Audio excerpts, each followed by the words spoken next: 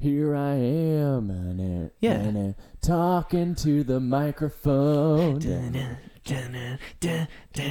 Here I am.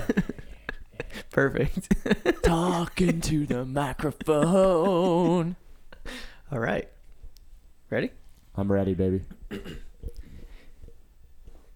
We're back. We're not wasting anyone's time with any sponsors because we've been gone for 2 weeks. Let's go straight to DJ Buckner. 9 seconds, 8 seconds, 7 seconds.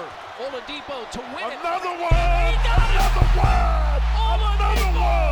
Another one! Another one! You can see it in the air!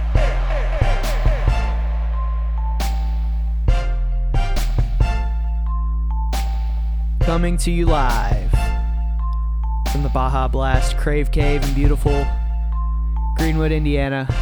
It's not really that beautiful. It's kind of gray outside. It's a Sad Pacers Fan podcast. I'm your co-host, Joe Cohen. I'm here, as always, with Coach Christian Arvin. Christian, we have not seen each other in weeks because we don't talk or interact when we're not potting. How have you been? Well, a lot has changed in life, Joe, and by that I mean really not much anything at all has changed. I'm tired. Basketball is in full swing, and I have a lot of late nights. But life is good.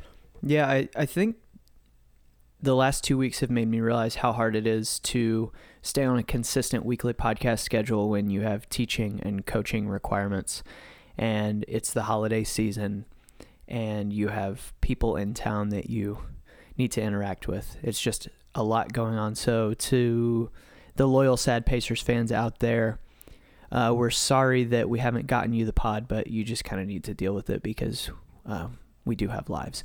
We're just working through some personal stuff, okay? We have some things going on. We are not going to go over the games that have happened in the past couple weeks. We are going to hope that the listeners of this podcast have seen the games or at least looked at the box scores. You know what the Pacers have done over the past couple weeks. We are going to jump into a little holiday special, not an Aaron Holiday special, not yet. He still hasn't replied to any of my DMs. But once he does, we'll jump into a different type of holiday special. The holiday special that we're going to jump into today is a Hanukkah special. Hanukkah is beginning. My last name's Cohen. It's good enough for me. We're going to talk about the 7 things that we like at the start of the Pacers season. Here comes Hanukkah. We're going to begin at the top. Victor Oladipo. We've talked about him a lot this season. Vic is currently dealing with a sore right knee, I believe. But we're going to talk about the impact that Victor has had on the team in the time that he has been playing. I'm going to go over some of his basic stats, some of the big stats right now, and then we're going to talk about what we see on the court. So Victor's averaging about 21.5 points, 6.5 rebounds, 4.5 assists, having a pretty good statistical season. He's leading the Pacers to 5th place spot in the East right now, I believe. So he's consistent in being the leader of the team. Now that we've mentioned his numbers, what do you see from Vic on the court that maybe we haven't already talked about on the pod this year, or something that you want to reiterate that we have talked about? I think the biggest thing for me is just seeing that he hasn't regressed.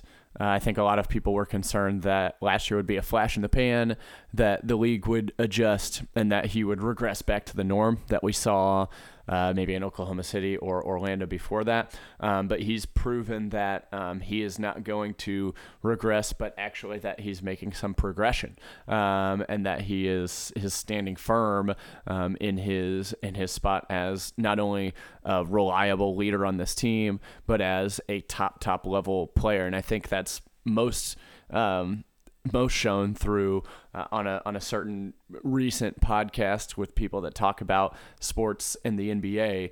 There was one former ESPN host that said that if he were to make his way too early All-NBA team, he would have Victor Oladipo on his first team.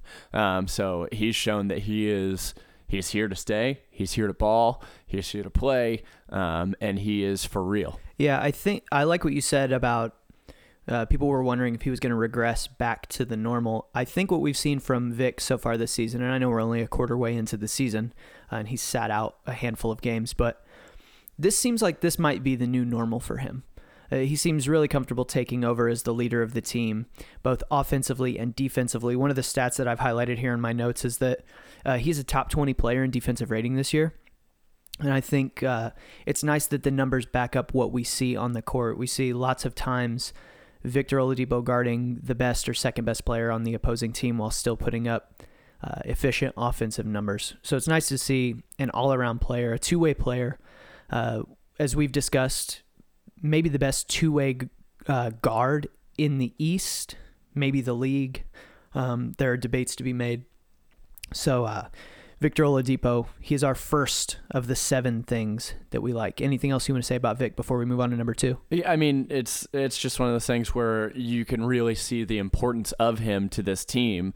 The Pacers are 10-6 with Oladipo on the floor when he plays, 3-4 without him. So, well above 500 with him in the team, just below without him. So he's a huge, very integral part, and I think it's fitting that he's first on our list. That we are, he's probably the thing that we as Pacers fans are most thankful for, to have a player of that caliber leading this team. All right, so Vic, mazel tov to you.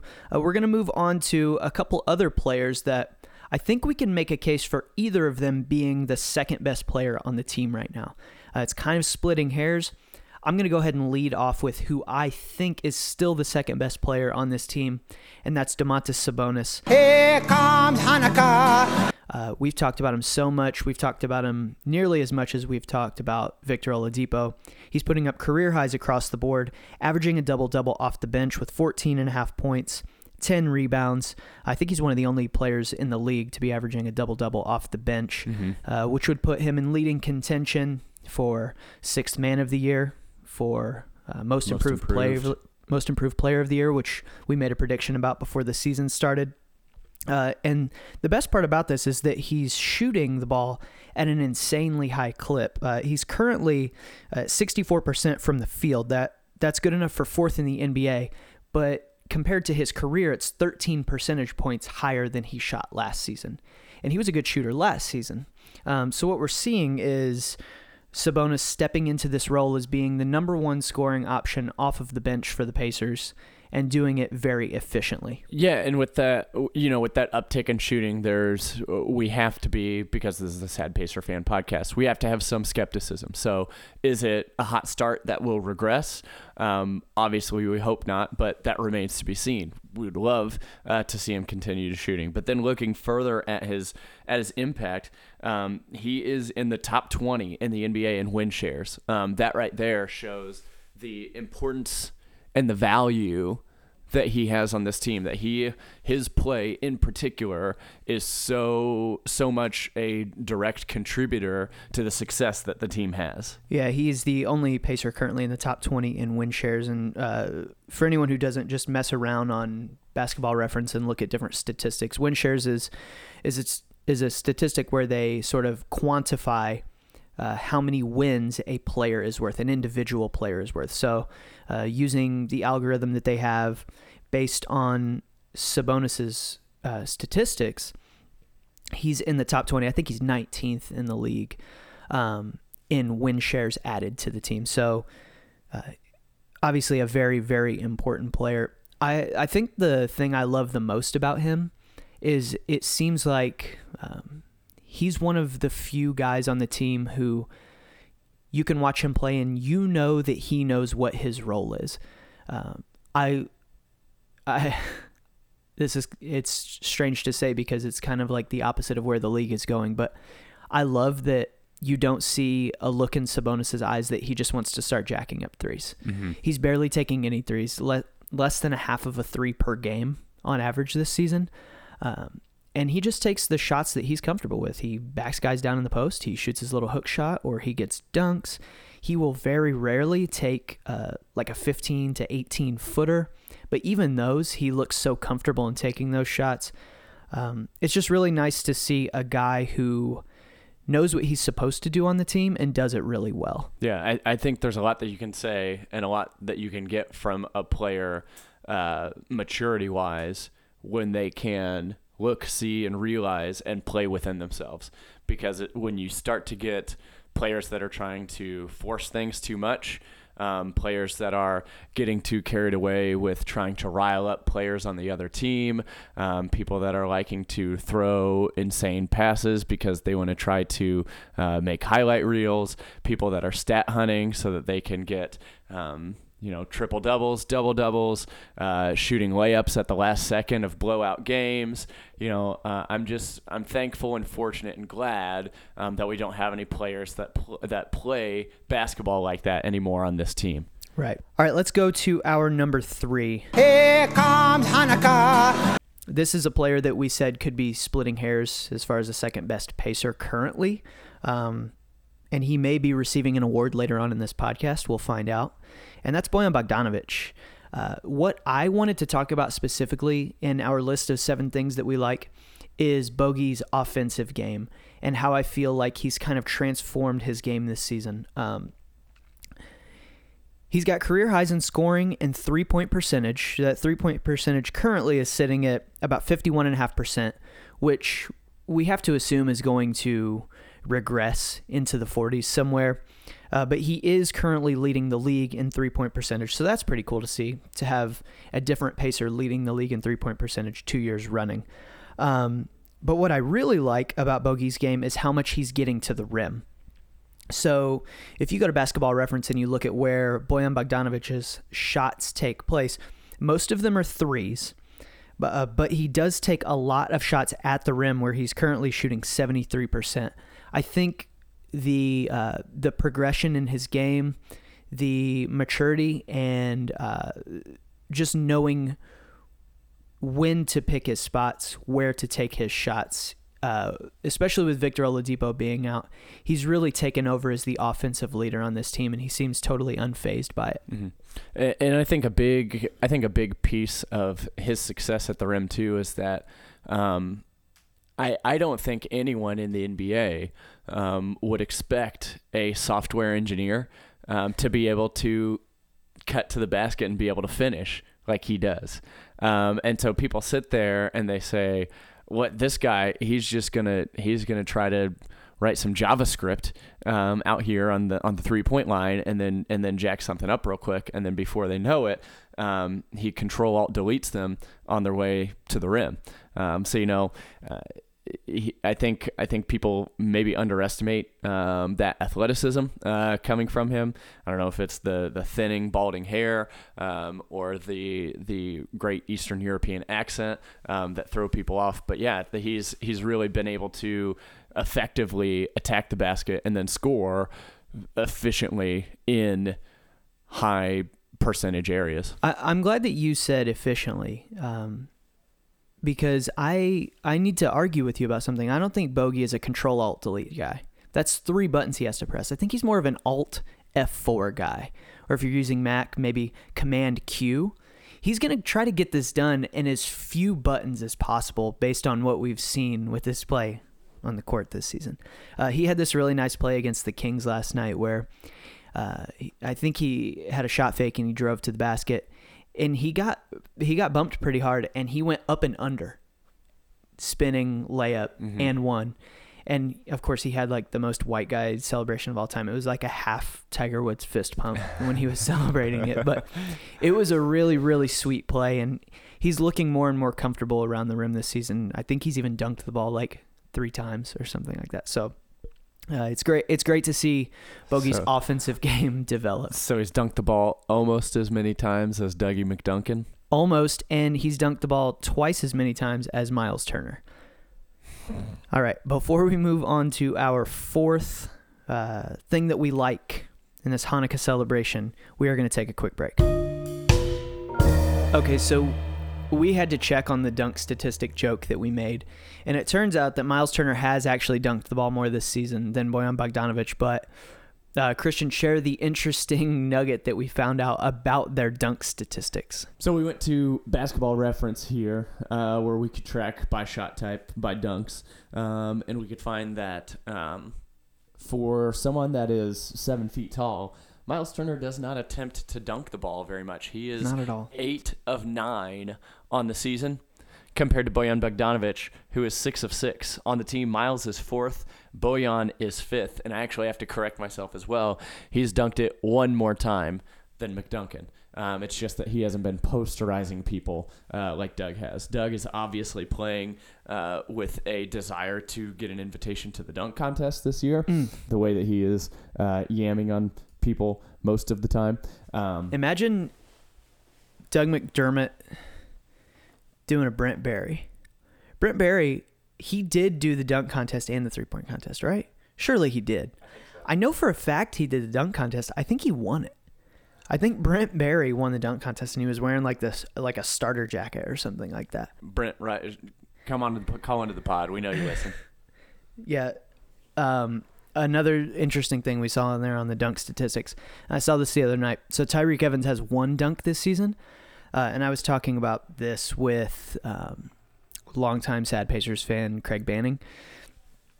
I don't think that Tyreek Evans is very athletic. And here's why I say that. His 1 dunk that he had was a fast break dunk all by himself, and it was like he had chosen the rim grazers off 1 package on NBA 2K. He barely dunked the ball, and the bench went crazy. It looked like he was going up for a layup, and ended up dunking it all alone, and the bench was like going wild. So it was like when Reggie Miller would dunk? Yeah, I think that let's not talk about Reggie Miller dunking. Or not dunking. Yeah, I think that Tyreek's legs don't work. Maybe that's why he dribbles off of them so much. One other dunk statistic that I also want to point out just here real quick. We could just turn this into a dunking podcast if you want. I love dunking. The dunking Pacers fan. I tried to dunk the ball in my students had some extra gym time the other day, and I tried to dunk in the gym, and it was... Yeah, I tried to dunk at the end of practice yesterday, and just nowhere near. But the one last dunk statistic that I want to look at is TJ Leaf. Who, according to Basketball Reference this year, is shooting a putrid 2 of 5 from the rim. Oh, we read this wrong. In 2 games. Oh, this is actually amazing. In 2 games, he's 5 of 5. Oh. So my apologies, TJ Leaf. TJ Leaf, you can now run the pod. So we still think you suck at basketball, but he's so bad. In 2 games he's dunked the ball. 5 times. That's a lot of dunks. And he's 2.5 dunks a game. Yeah. Wow. Okay. TJ Leaf. Put him in the starting lineup. TJ Leaf, you suck. TJ Leaf, you've got your Pacer of the Year. All right, let's move on to the 4th thing that we like about the Pacers this season. And this one is going to be a little bit out of left field, but it's something that I just can't stop thinking about. Here comes Hanukkah. And that is how good Alize Johnson is playing in the G League. Joe, I don't think you mean out of left field. I think you mean, as NBA 2K would like us to believe, out of the cornfield. The cornfield of Fort Wayne, Indiana. That's right. The Mad Ants, they play on a dirt basketball court. But occasionally we will see these highlights. They showed G League highlights last night during the Pacers-Kings broadcast. And Alize's just putting up like stupid numbers in the G League. And I know that there might be people that listen to this and think it's just the G League, which I totally get. But here's what I would have to say to that. 1, it's still professional basketball. These guys are still professional basketball players. Many of them have been in the NBA before, currently signed to NBA 2-way contracts, things like that. The second thing, and I think this speaks mostly to, or most importantly to what he's doing, is that all these guys are playing for jobs. Nobody in the G League wants to be a G League player. They want to play in the NBA. So I actually think that the guys in the G League are probably playing really, really hard. Mm-hmm. And when you look at Alize's numbers as a rookie in the G League, playing against professional competition for the first time, it's kind of stupid. So he's averaging 19 points and 14 rebounds he's shooting the ball 55% from the field, 43.5% from three, and 85% from the line. He's damn near a 50, 40, 90 player in the G League right now. Mm-hmm. In his 8 games, he's got 7 double-doubles. 2 of those games, he's got 20 rebounds.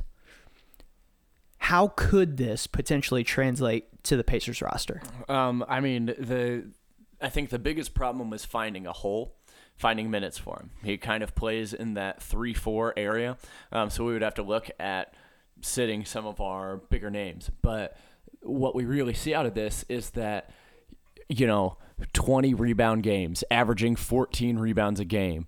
Rebounding takes 0 skill. Rebounding is not a talent thing. It is an effort thing. It is a grit. It is a grind. It is determination. And so that is for sure. And, we would probably see those numbers go down because he is going to be playing with better rebounders in the NBA. But he shows that he really loves to do some of that dirty work. And we hear that in his quotes all the time, too. When all through the summer, all through training camp, when people would ask him what he thinks he brings to the team, he would say effort, energy, and he would specifically mention rebounding. And it's something that I really love to see because from draft night, I stayed up, saw that second round pick, said, who the heck is Alize Johnson, and started looking up highlight reels. And I saw immediately a player that could translate to someone that played and could contribute in the NBA. So it is, I really love to see the success that he's having up there in Fort Wayne and hope that we can get to see him get some minutes with the main roster with the team and see what he can do against NBA competition. So it's likely that he won't really get any run until next season at the earliest, especially with the way the Pacers roster is constructed. And we're going to talk about this in a little bit, the depth of the team. But things that are very encouraging to me. One, his motor has not quit. Like you said, rebounding doesn't take skill; it takes effort. And he's showing. You have 2 games where you get 20 rebounds in a game and you're averaging 14. That tells you that guy's putting out a lot of effort. Another thing is I can't believe how well he's shooting the ball. It's out of this world. Yeah, I feel like that was probably a projected hole in his game. Is his shot going to translate? Mm-hmm. But shooting 55% from the field is not a fluke, especially when you're shooting over 40% from 3. That tells me that his jumper's working. The 85% from the line is very encouraging too, because that's solid. Because the type of player that he is, if he's going to be crashing the boards and getting lots of rebounds, we're going to assume he's getting a lot of offensive rebounds. I think he had over 10 offensive rebounds in a G League game this season. Mm-hmm. He's likely to get fouled on some putbacks, and you got to be able to knock down those shots. That's another big thing that we've seen with Sabonis this season is that he's a guy that gets fouled a lot, and he's shooting a really high free throw percentage. So just being able to make those shots that you're supposed to make, and it looks like Alize is doing that, it's really encouraging for the Pacers. I feel like the flashes that we've seen from Aaron Holiday and what we're seeing from Alize Johnson in the G League, I think the Pacers are setting themselves up for a nice young core with guys like those two, Sabonis, Miles Turner, and of course Victor Oladipo. Mm-hmm. The future looks really bright for the Pacers if you look at it that way. Yeah, from these early days, that this 2018 draft class looks to be a strong group coming in with the Pacers. Yeah, really. They must not have let Larry Bird do anything. Stay away, Larry. Yeah, please do not be a consultant because Kev's got it. Who was like, he would have taken Grayson Allen for sure. Oh, yeah. Or any other white player. All right. The 5th thing that we're going to talk about on our 7 things that we like is a very brief one. Here comes Hanukkah. But I think it's a positive trend going forward in this season, and that's the fact that it sort of seems like Nate McMillan has figured out lineups just slightly. Neither of us are still really Nate McMillan fans, but I want to point to some of his lineup decisions recently with Victor Oladipo being out. So what we've seen is Tyreke Evans step into the starting lineup to sort of fill that Oladipo role, and he's not filling it super well, so we're seeing Corey Joseph close games. And I really like this lineup of Darren Collison, Corey Joseph, Bojan Bogdanovic, Thaddeus Young, and either Miles Turner or Domantas Sabonis in there at the center spot. Having DC and the champ Corey Joseph in the backcourt, maybe kind of small, but the defensive intensity is really nice. And Corey Joseph has been a knockdown shooter for the Pacers since he's been on the team. Another thing I like that Nate has done is sort of unlock Doug McDermott a little bit. He's been awesome recently, and it just seems like they've finally realized that one of the more prolific shooters in the NBA should be coming off of screens and catching the ball and just immediately shooting it. Yeah, and it's with Doug, I think the first couple weeks of the season, the way that we used him and the way that we played him, it almost seemed like he was somewhat of a wasted acquisition because we weren't maximizing what Doug McDermott can do. It probably took a couple weeks of getting the team to gel, figuring things out. But now we're really, this past week, 2 weeks, we've really seen Doug take a step up in what he can do with the team. And that's been very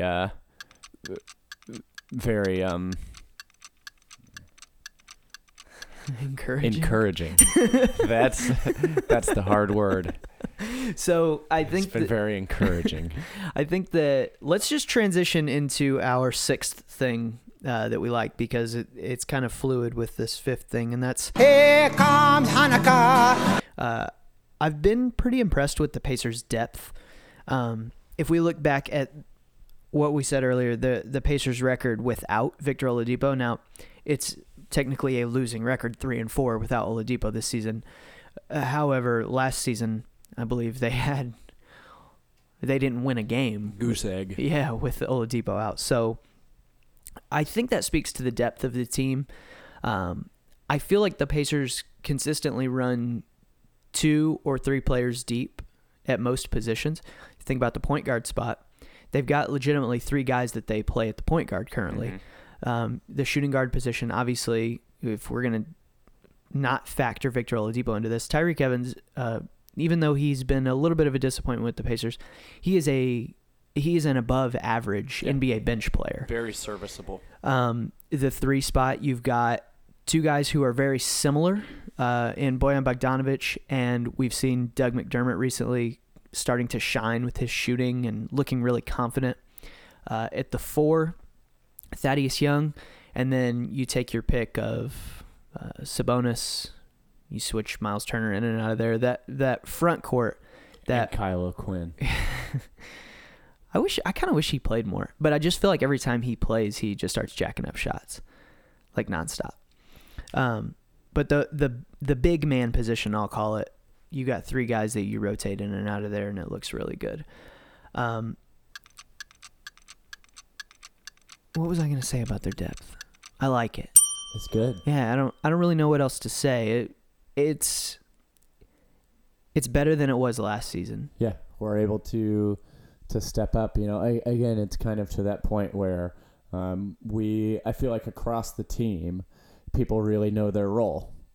So we don't have to worry about a loose cannon that we'll go back to this loose cannon, throw behind the back passes through traffic, or that will shoot layups and cause a team to try to fight the team on their first game back out of obscurity.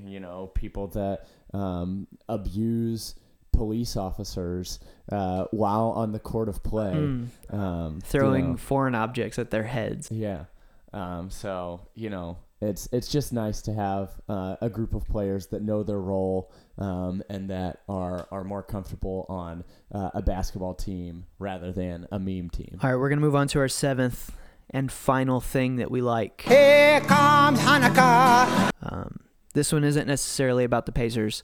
Our 7th and final thing that we like is that Christian and I both have functioning brains, and we are still able to be critical of our team. This would not be a Sad Pacers Fan podcast if we didn't complain about something. So, Christian, let's just go back and forth. I'll complain about something. You complain about something. All right? My first complaint, Thaddeus Young's jump shot. It is ass. My first complaint, Miles Turner, period. He's been better these past couple weeks, but not $20 million a year good. Oof. My second complaint, Tyreek Evans can't dribble, but he tries a lot to dribble, and it turns out poorly. Lots of dribbling off the foot, lots of dribbling out of bounds. My second complaint, Nate McMillan is not going to be the coach that takes us to the next level. Sidebar, who would you, if you could think of any coach right now, who would you want to the Pacers to hire? Who would you want the next Pacers coach to be? That's a tough one. I know, putting you on the spot. Shoot, I feel like I was thinking about, heard about someone just the other day that would be a good addition to bring in, and now I can't remember who it was. Someone was talking about it on a podcast. There are dumb Pacers fans that are listening right now, and they're screaming Brad Stevens. Like, one, he would ever leave Boston, and two, Boston would ever. That's just, it's not possible. Yeah. Obviously, Brad Stevens would be amazing, but I kind of got my hopes up when there was like some Lakers drama going on, thinking that maybe Luke Walton would get fired, and I would like Luke Walton to be Pacers coach because I think he's a good coach. But the Lakers have actually been pretty freaking good lately. Yeah, so I don't see that happening. I saw a thing some people talking the other day. There's already a little bit of a rift. You can see LeBron just ignoring plays. LeBron ignoring play calls. Joe, I believe you're next up on the complaint. Yeah. Your third. Third complaint.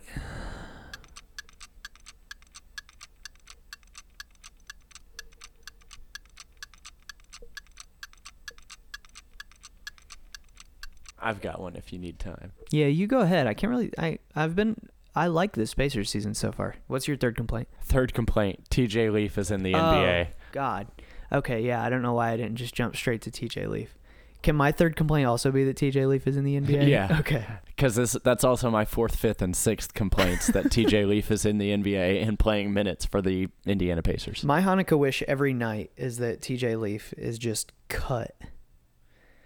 All right. We are going to move into a new segment now that we've talked about our 7 things that we like. We're going to take some rapid fire fan questions. We put out a post on... We should have put it out on the Pacers podcast. We put it out on my Instagram, so it's only people that follow me. Damn it. We've got some questions for the pod. First up, this is from Michael Heath. Why do the Pacers hang out with headphones in? Do they actually hate each other? What do you think? You're a coach. Why do the Pacers hang out with headphones in? I think that we are in a headphone culture now. That people just want to have them in almost as much as an accessory, as a piece of style, as for form and function. But we are a more and more technology-driven society. So I wonder if it is pointing some to the breaking down of communication lines, traditional communication lines, face-to-face communication lines. Interesting. That's an interesting question there. Thanks for writing in. Thanks, Mike. Second question. I want to take a crack at this one. This is from Emily Winship. Out of 10, how sexy is Victor's album? Victor Oladipo recently put out his debut R&B album. I'm going to say out of 10. It's hard for me to tell because I haven't listened to the entire thing. The first track, I'm going to say out of 10, it's a 9 out of 10 in sexiness. It does, as the children say, slap.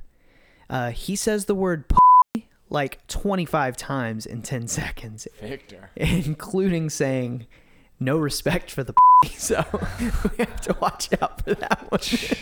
He's getting presidential in his lyrics. I do think that it's pretty sexy. I will be listening to the entire thing. Is that the same Emily Winship that believes Victor Oladipo's phrase is, "This is our home. This is your house"? I do want the listeners to know that after my wife incorrectly said Victor Oladipo's catchphrase in 2 straight text messages, I did contact a good divorce attorney. The ball is rolling is all I will say.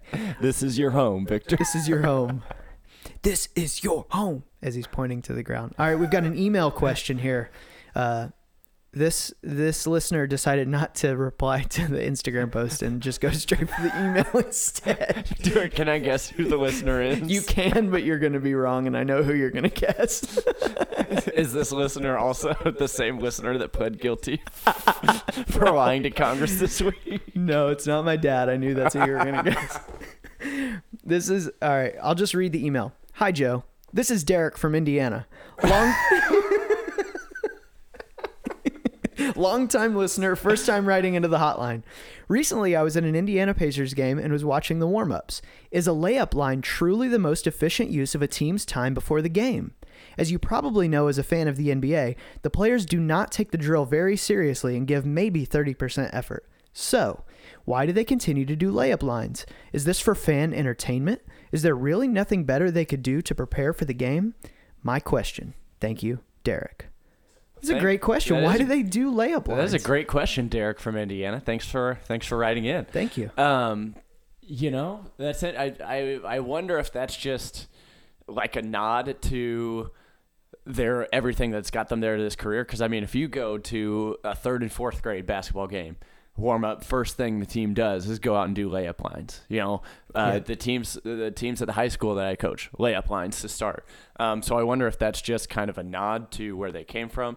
Really, if you look at any NBA pregame warm up, it's layups for a while, and then some people go and stretch, and other people shoot shots. Right.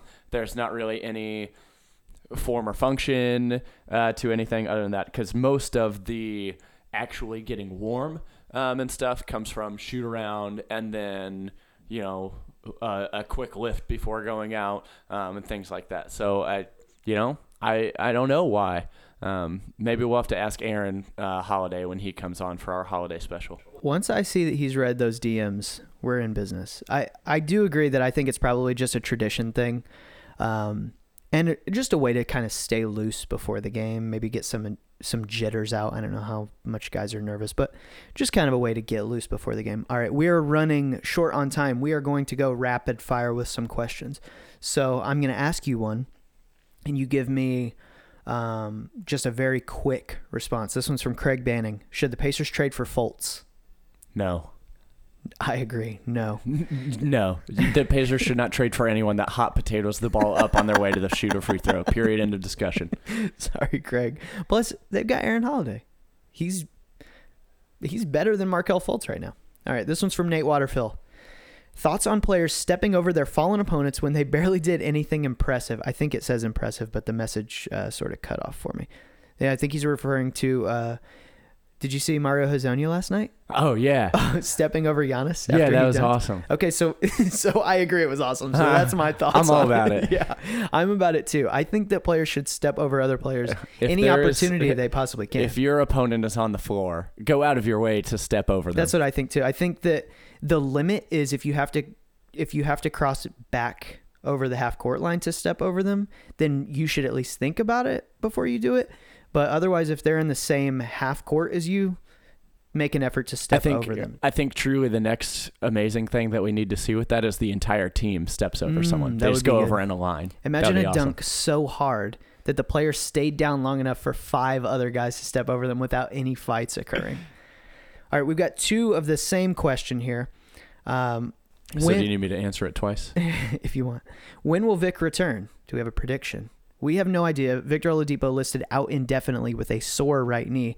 Adrian Wojnarowski of ESPN reports that there is no structural damage to the knee, but he's out indefinitely. Yeah, and likewise, I saw before the Lakers game, he was playing 4-on-4 after shoot-around. So I think that the team is just being extra cautious. They don't want to push him too hard because they realize we're only 25 games in the year. We need to keep him healthy.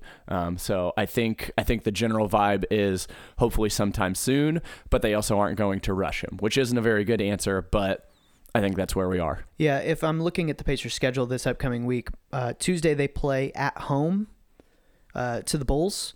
Don't necessarily need Victor Oladipo for that game with the way that the rest of the team's been playing, and then they don't play again until Friday in Orlando.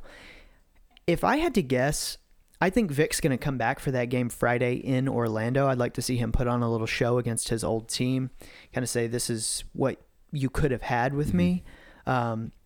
It does not seem like he's super hurt. He's animated on the bench, and like they've said, there's no structural damage. His knee is just kind of sore. So I will say, as a fantasy owner of Victor, I would like to see him come back soon. Yeah. All right. We've got one here that we've discussed on the podcast before, so we can just kind of give a brief answer. Should Sabonis be the starting center? This is a very complicated question that we've kind of talked about, but I think that the short answer that we came up with was no, he should not be the starting center. Mm-hmm. We don't really want to disrupt chemistry. I think he could do well in the role as a starter, but I think there are bigger ripples to worry about. All right, and then final question from CEO, founder, creator, proprietor of Broken Anchor Soap, Luke Wilson. He asks, this is a deep one. This will be our last question. Would you welcome PG back to the Pacers with open arms? So obviously this wouldn't happen because Paul George has signed a 4-year extension in Oklahoma City. So this isn't on the table. This is just kind of a hypothetical. Would you welcome him back? I don't think so. I think that he is unsure of who he is as a player in the NBA. I think he wants to act and believe he's a number one guy.